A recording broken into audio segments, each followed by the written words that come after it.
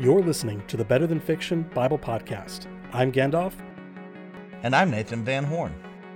The Bible is the most read book ever, but to some it is merely fiction. Join our conversations as we connect the dots to reveal that the story of the Bible is not only true, it's better than fiction. To learn more about the show or to contact us directly, visit us online at www.betterthanfictionbiblepodcast.com. Welcome back, listener, to episode 70 of the Better Than Fiction Bible Podcast. And you probably guessed it from that intro, but we're coming at you again with another Nathan and Gandalf special. I wish it was under better circumstances, but unfortunately, our boy, Matt, he's down for the count currently. Nathan, you want to explain what's happened to our boy? As best I can. Matt and I talk a couple times a week, pastor stuff, podcast stuff, and I reached out to check on him. I want to say it was last Wednesday night or Thursday, and after hours, he finally responds, and it's just like the emoji thumbs up, the neutral emoji thumbs up, and so something was off. And then I talked to him either Thursday night or maybe early Friday morning, and he just said, man, I'm in extreme pain. And I think it goes back, he might correct me when he's back with us, I think it goes back, you remember last May, I think it was, he had the boating thing happen and he hurt his shoulder then? Yeah, I remember that. I think this is somehow related to that. I think it was I think it was triggered when Andrea gave him a hug, if I understood correctly. So the other day I saw them in their home and I was like, fist bump, Andrea, you're not hugging me. But wait, is that real? Was that a joke or is that? I'm not sure. I may have misheard, but either way, I went with a fist bump just to be safe. Well, that's actually ironic because I believe the first ever episode of the podcast that we were not all together was because of that initial accident last year. Really? Yeah. But anyway, Matt had an MRI yesterday and fractured humerus. He has 2 significant tears on his rotator cuff, sprained ligaments, torn labrum, impinged joint. So he's having surgery tomorrow, I think, and he'll have several months of like total recovery when you factor in like physical therapy and things like that. So he's in a world of hurt right now. We're sad not to have him with us today, but pray for Matt and Andrea because anything that affects a husband and a father also definitely affects a wife and a mom. So. For sure. Shout out to Andrea, one of the good ones. That's right. There are many good ones, but shout out. We love Andrea. That's what I'm saying. Andrea, don't hug me too tightly the next time we're all together. Well, and Nathan, you're also in not in a time of physical pain like Matt, but you're in a time of change as well. Yeah. So over the weekend, I've been pastoring in Meridian for the past couple of years, and it's been a crazy year. And after a lot of prayer, I preached in view of a call at First Baptist Corinth, Mississippi this past Sunday and was called as their pastor. So I'll be starting there Easter. And so it's kind of that mixed emotion place, right? We're very excited for God's leading forward, but First Baptist Meridian has been so kind and so gracious to our family. There's sadness in leaving them because they're a wonderful church. Well, I know Corinth will be gaining one smart cookie, as a viewer talked to me Sunday said. Described you as one smart cookie. I did have cookies over the weekend. Hey, this is. Can I real talk for a second? So all of the call stuff was so exciting, and what I'm about to say is on such a smaller level. But I checked a major box off the bucket list, the proverbial bucket list this weekend. All right, do tell. Sunday night after church, we went out for Mexican in Corinth with some of the folks, and my birthday was yesterday, Monday. And so they sang the happy birthday song, and I got to wear the sombrero at the Mexican restaurant. I saw that on social media. You could see the joy, right? So for Matt, the quintessential Nathan moment is when I did that cannonball into Pickwick Lake last summer. For me, the quintessential Nathan moment is the joy on my face wearing that sombrero. Perfect form in all things. It It was you know in the Disney cartoon Ratatouille, like when the really harsh food critic at the end eats the ratatouille and it just takes him back to the joy and wonder of childhood. Was that you with the sombrero? That's what it felt like to wear that sombrero, brother. It was just it was a good moment. There's something else that brings us joy on this podcast, and that's when you, listener, like and subscribe to the podcast. There it is. You love my transitions, don't you, Nathan? Beautiful. But for real, we live in a world of algorithms and endless self-promotion. So you guys liking this podcast, giving us 5 stars on all of our major platforms, that's Google Podcast, Spotify, Apple Podcasts, whatever your platform of choice is, you doing that pushes the algorithm to tell everyone else that this podcast is worthwhile content. And Nathan, I had kind of a surreal moment this past week. I was on vacation and just on a whim, I decided to like pull my phone out and just check out where the podcast was, like not from an admin account, but just my normal phone. And man, if Spotify has not put us right next to the Bible Project podcast. What? I know I feel like that's a big deal. That's like one of the big boys. And because of our listeners doing things like giving us 5 stars and clicking subscribe, whatever that looks like. You know what that reminds me of? Tell me. So being next to the Bible Project, to put that in comparison, I preach Sunday morning, and it's the In View of a Call weekend, so everyone was so gracious, right? And the single most gracious compliment I got on the Sunday morning sermon was, "You remind me of Dr. Ronald Meeks." And that's huge. Oh, wow. Dr. Meeks has been interim. Dr. Meeks teaches at Blue Mountain, and Dr. Meeks is a faithful listener to the podcast. So to even keep that kind of company made my day. And then so the sombrero was really just the cherry on the top, right? Keeping company with the Bible Project. Wow. I know, right? And like, speaking of which, Nathan, did anybody, when you went in View of a Call, did anyone be like, "Oh, you're the guy from the Better Than Fiction Bible podcast"? One person did. They do 2 services, a traditional and the contemporary, and one person that I did not meet at the meet and greet was there for the second service. I don't know if he's a member of the church or not, or he may have been a guest, but he said he'd listened to the first episode of the show. He says, "Hey, I know you from the show." And I said, "Oh, you've already made it 1 episode further into the show than my wife has." So, well, that kind of segues into another thing I want to talk about. Shout out to Dr. Meeks. Yeah, shout out to Dr. Meeks. What a great guy. Well, speaking of Dr. Meeks, we love getting fan mail, right? We love getting messages from our listeners. And if you want to send us a message, you can go to our website, betterthanfictionbiblepodcast.com. And in fact, even in this time now where Matt's kind of under the weather, I know he would enjoy reading some kind words. And even if you don't have a kind word, even if you have a helpful criticism, even that we consider a blessing. But we did receive a message from some folks up in Lee Summit, Missouri. And I know, Nathan, you wanted to talk about that as we transition into the show. I need to log into the website domain so I can email people back. I have wonderful intentions and terrible follow through on that. But it's the type of email that we get that just makes me feel warm and fuzzy about what we're trying to do with the show. Because this person is, hey, this is not just changing the way I read individual text. This is changing the questions that I bring to every passage of Scripture. And so this person, I think they're still in the Genesis. In Genesis 3 or so, and they said, "Hey, I was reading 1 John 2:16, and I see this sequence referred to in 1 John 2:16, the lust of the eyes, the lust of the flesh, and the pride of life." And he says, "Man, this is exactly what y'all were talking about when y'all were dealing with the garden narrative, right?" And so he's like, "Did y'all leave this out?" And that's a yes and no. We did leave it out, not because we didn't notice the allusion, but man, as you read more and more New Testament text, you'll see more and more of these types of allusions. So just, and I wish I had that email in front of me, even though you sent it to me. I don't know what I did with it. Oh, it's in Discord. Yeah, it's on the server. Literally right in front of me.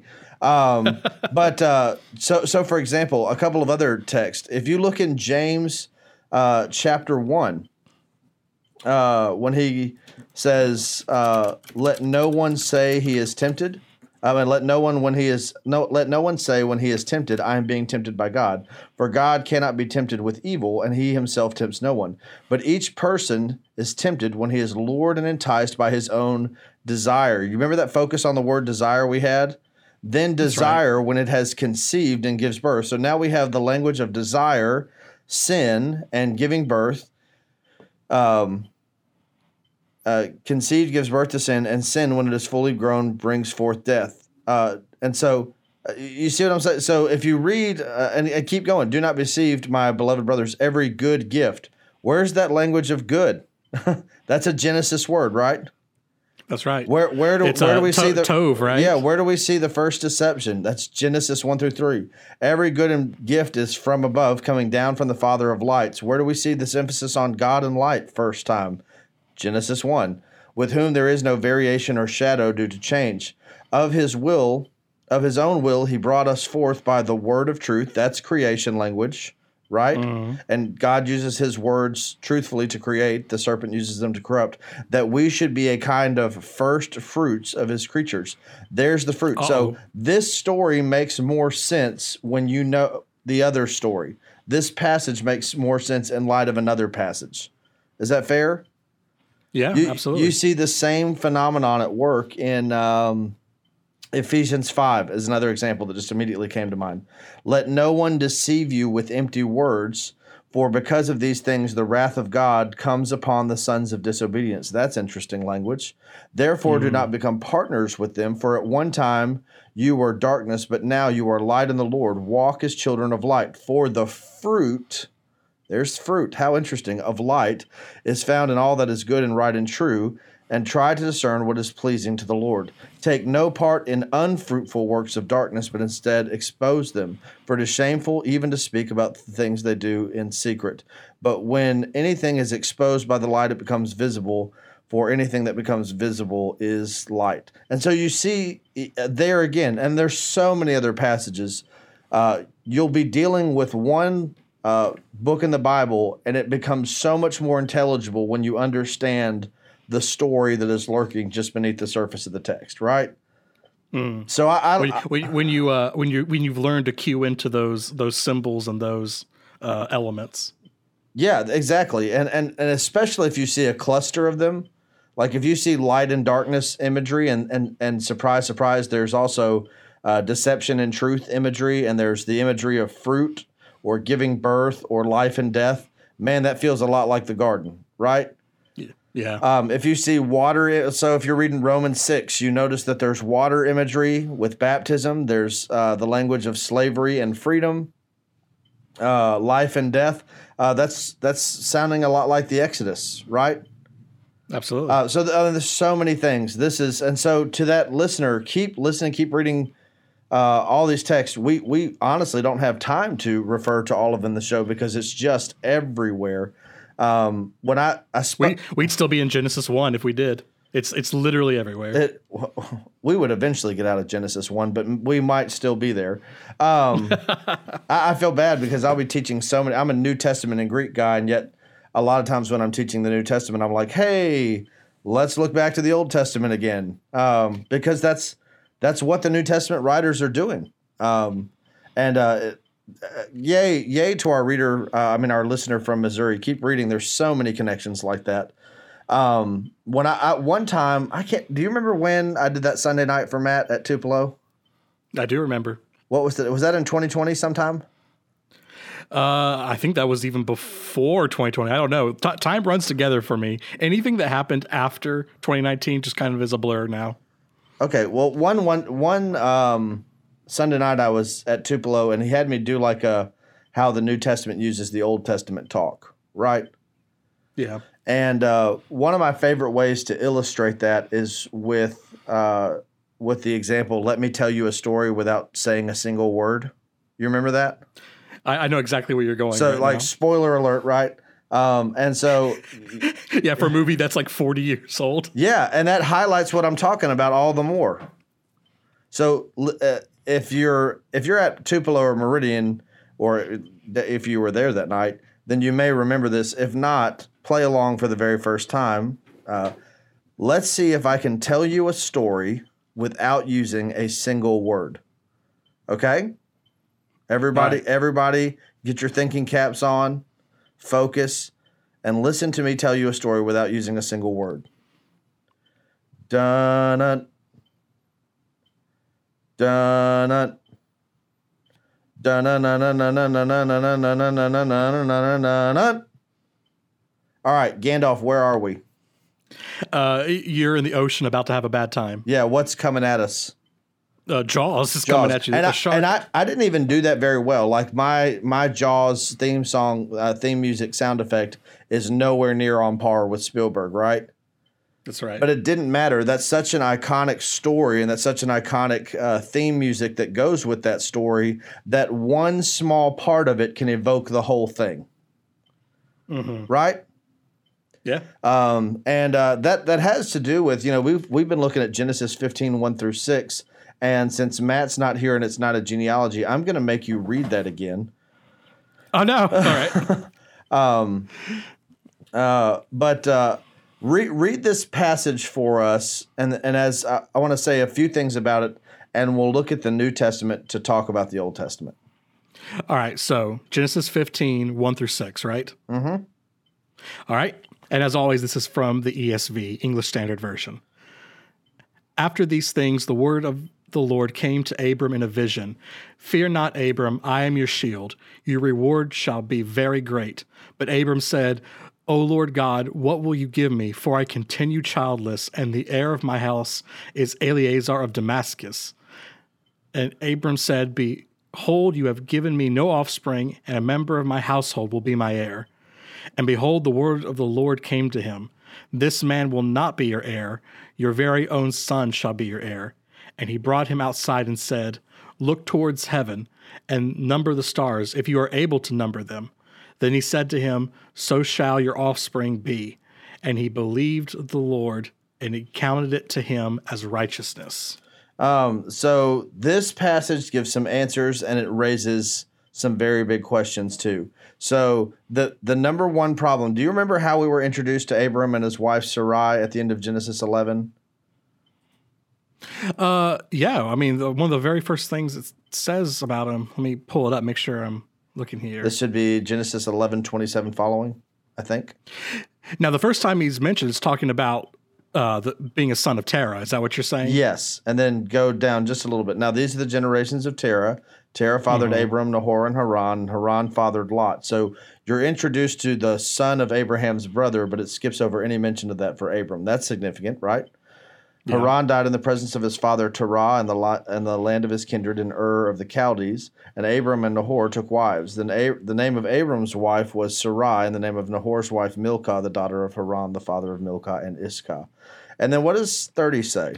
It says, Now Sarai was barren, she had no child. Yeah. So in the very next chapter, it's Abraham, go forth from your country, your kinfolk, your father's house, go to the land that I will show you. I will make you into a great nation. I will bless you, and I will make your name great, so you will be a blessing. I will bless those who bless you, and him who dishonors you I will curse, and in you or by you all the families of the earth will be blessed. Right? Yep. What's the catch, Gandalf? He's expanded. In other words, he's grown Abram's tribe. He's given him land. Yeah. He's amassed wealth and men for himself. But what's the catch? The catch is he still has no heir. He still has no heir. Or at least his heir is not his son. Correct. He has an heir, potentially, in Eleazar Damascus. Potentially it was Lot for a little bit, right? But that seems to be out of the question now. So the whole thing is Abraham saying, I still don't have a child. And that leads to God saying, well, hey, look at the stars of the sky. You can't even count them, but if you could, that's how your descendants are going to be. And we see this statement in Genesis 15. And Abram believed the Lord, and it was counted to him as righteousness. Can I ask you a hard question? It sounds like a simple question. Okay. This one's kept me up nights. I asked this to my dad as a kid and again as a youth. How did people get saved before Jesus?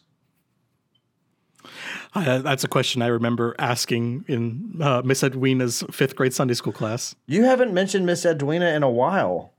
I know. Shout out to Miss Edwina. She made an impact on me. I still have. I'm looking at it right now. She's come up more than once. She gave me a little sailboat trophy because I came to her class every single Sunday. I'm looking at it right now. I envision you having this old church directory from like your childhood, and there's like inside there's a picture of Miss Edwina's 5th grade Sunday school class, and there's a young impressionable Gandalf hanging on to every word. But yeah, that you're right. That is a hard question. It sounds simple till you think about it. Yeah. Till that's most things in life, isn't it? Right. That's so true. So how are people saved prior to Jesus? You know what? And by the way, what's fun is one of the answers that I've sometimes heard when discussing this with people is, well, they had the law, right? They had law and sacrifices. What's the catch? Yeah, Abraham's before that too. Yeah, because even if you want to go with that, Abraham's still not. He's not in the clear yet. Yeah. So, and the reason I ask is not just an Old Testament question; it's a New Testament, and we are not going to have time to get all this today. So it'll be a fun cliffhanger episode, in as much as our weird little podcast can have cliffhanger episodes. Well, Matt's not here. We can do whatever we want. That's right. 40-minute episode. That's right. Setting a new record. No, because then I won't have that to pull out of my back pocket anytime y'all give me grief. This is the first time you have one thing, and it's the second time you have another thing. This is the second time in Scripture that someone is referred to as righteous. Do you remember the first example? I remember we made a big deal about it, but it's slipped my mind. Noah. That's right. Noah's the first one who's called righteous in Scripture. Because it was saying that everyone else was terrible. Yeah, they thought only Noah evil was thoughts. righteous. Yeah, only evil thoughts in their hearts all the day long. That's pretty grim. So Abram's only the second person in Scripture who's called righteous, and we have in the earlier parts of the Abraham narrative showed how there's little ties back to the flood and to Babel. Right. This is all part of a single narrative account. The big thing with Abram, though, is it's the first time, Genesis 15:6, that it says someone did something. And it's the first time that they're doing this thing gets associated with them being something. He believed the Lord. He believed the Lord. The language of faith, and by the way, in Hebrew, that's from the verb amen. It's where we get amen from. He amened the Lord. God said something, and Abraham said, "Amen." Well, but like in the First Baptist. Yeah. Abram believed the Lord, and in the Septuagint, this is where we get the language of pisteuo, trust, believe. This is the first time that the language of faith enters the biblical story. I cannot overstate that. Abram believed God, and it was credited to him as righteousness. This is the first example of someone being declared or made righteous on the basis of faith. That's huge, right? Yeah. That's going to be kind of the big deal going forward. That is kind of the big deal. And by the way, for Paul, it's not only before the law, it's also after the law, too. And it's the just shall live by faith. It's simultaneous with the law for Paul too. So this is a fun thing. So with Abram, and why do I say that? Let's just flip to Romans. Romans, this side of the Reformation, is like the most studied book, especially in the New Testament, possibly in the Bible. I remember in the John T. Christian Library at New Orleans. It felt like because originally I was going to be a Gospels guy. I was going to do research in either Matthew or Mark. I did my master's thesis in Mark. By whose authority? Narrative characterization and the socio-historical aims of Mark's Gospel? No. What was the title of that? Anyway, it was probably very boring. I don't know. You wrote it. But yeah. It wasn't me. And again, Haley didn't read it. And I can say these things and get that out of my system because she hasn't. Because she's not listening. Podcast. Yeah. Matt keeps him so grounded. He's in a better mood when Matt's there, and that's true. Matt's merciful heart spills over to me. Matt, come back. Come back. Y'all pray for Matt when he has surgery tomorrow as you're listening to this episode. Yeah, but I remember, when I was going to concentrate on the Gospels, going to the library and just being impressed by comparatively how many more resources there were for Romans. This side of the Reformation, Romans has become, ground central for expounding on the gospel and how justification and sanctification and grace and faith and all these other things work. And all of these things are found in Romans. But what's my point for Romans? They're all found in Romans, not because these are Paul's concepts, but because Paul is very grounded in Genesis. You see what I'm saying? In other words, when we see Paul playing in this playground of faith and worldwide mission, like he references, and being called sons of God and using the language of adoption, any Jewish reader, well familiar with their scriptures, it would have been like in their mind, dun dun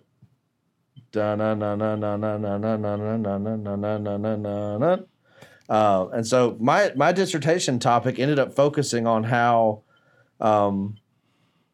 Paul's argument in the first 4 chapters of Romans, I actually think it carries over all the way through 5:11, how Paul's argument is just grounded in both the Abraham story and Jewish interpretations of the Abraham story, and how he's interacting with those things. Does that make sense? Yeah, it makes sense to me. Like Paul's not just making this stuff up. I mean, he is going back to... No, he is... that's it. He is not creating a system. He is interacting with a story. And that must have been super persuasive to some Jewish listeners back in the day. Enough to persuade them to follow the faith. Or to run Paul out of town, because one or the other. By the way, I think it was Bishop Stephen Neal who said, "Everywhere St. Paul went, there was a riot. Everywhere I go to talk about him, they serve tea." Paul gets better with age. But this is my point. Paul's not just coming up with an abstract theological system and say, let's come up with some terms, let's give them some meanings, and let's come up with a beautiful way for them to go together. That's not what he's doing. Paul has read the story. Paul knows the story. And for Paul, there is a forward-pointing thing about God's promises to Abraham, and there's a backward-pointing thing about God's dealings in Christ.